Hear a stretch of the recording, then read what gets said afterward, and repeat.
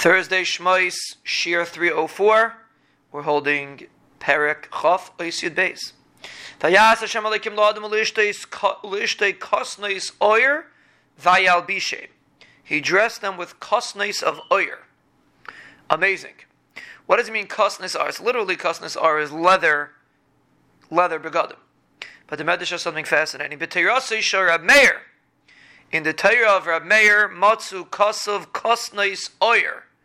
They're kosneis of oyer, which means light, which is fascinating. Well, let's see what the Medrash says, and we'll explain. It's a fascinating concept.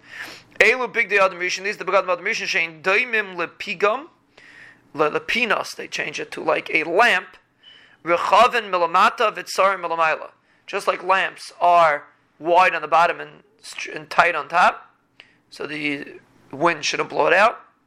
So to these begadim, they were called oyer, according to Reb Meir, because they looked like a ner. It's pashut pshat. The Mefarshim say that there's a hint over here that Reb Meir holds that it was taka kosneis oyer. It was a ksainis of light.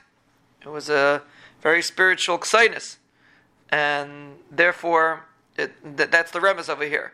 Aleph and ayin are interchangeable, and therefore he's meramez it that it was kosneis of oyer.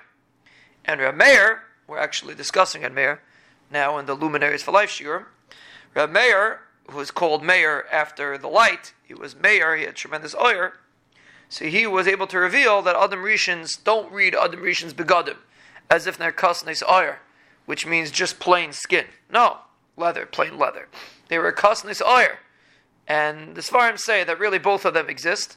Reb Meir was the one that was able to recognize the concept of being the godless of Reb Meir, and he was called Al Shem Oyer.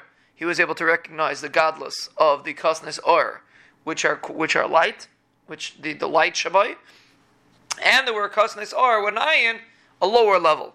And basically, there's two options, as far as say, for a person.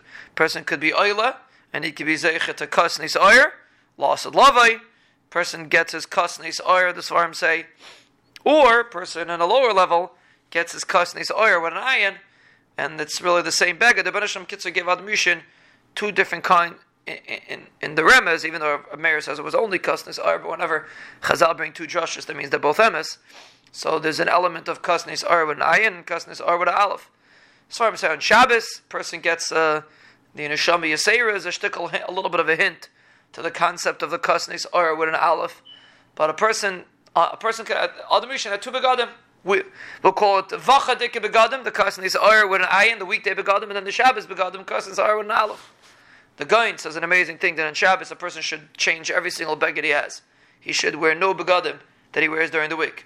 Not everyone's makbid on this, as the Gaon says. So this is understandable. It means Adam Rishon had ki'ilu two kinds of begadim, kosneis oyer with an ayin, kosneis oyer with an aleph. And on Shabbos, when the Sfarim say a person's megala, the kosneis oyer with an aleph, therefore a person should change his begadim completely. He shouldn't have any kosneis oyer with an ayin left in order to be meramez, in order to shteltzu, so to speak, to this concept.